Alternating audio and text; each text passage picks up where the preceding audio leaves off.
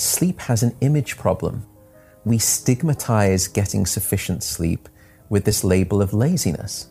We are slothful if we're getting sufficient sleep. And I choose my word very carefully, sufficient. I'm not talking about sort of excess.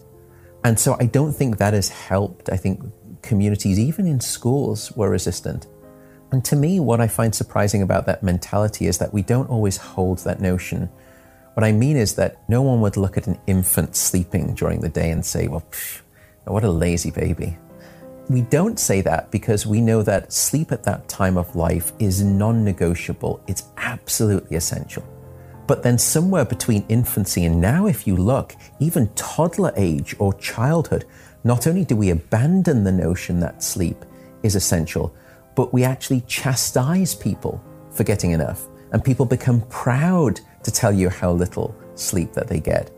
So I think part of it is because we don't have an educational system that is either aware of sleep or teaching sleep, or perhaps, I fear, embracing and ready to, celebrate sleep rather than stigmatize it. If you take a step back and you think about this thing called sleep, so when we're asleep, we're not finding a mate, we're not reproducing, we're not socially interacting, we're not gathering food, and worst of all, we're vulnerable to predation. Now, on any one of those grounds, sleep should have been strongly selected against in the course of evolution. Add them up as a collective, what on earth? If sleep doesn't serve an absolutely vital function, it is the biggest mistake the evolutionary process has ever made. And now we're realizing that Mother Nature did not make a spectacular blunder, that sleep just services every single system within the body. And the changes in the mind and the changes in the brain that happen, that we've been revealing, are stunning.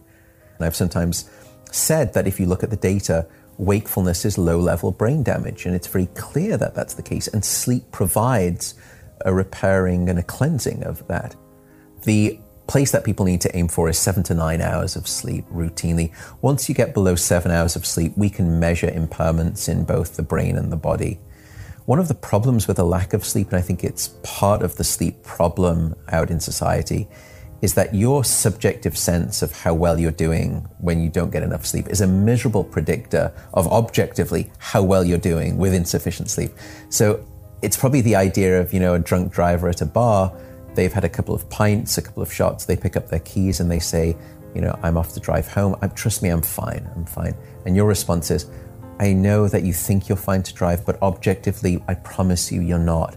It's the same way with a lack of sleep. We don't know we're sleep deprived when we're sleep deprived.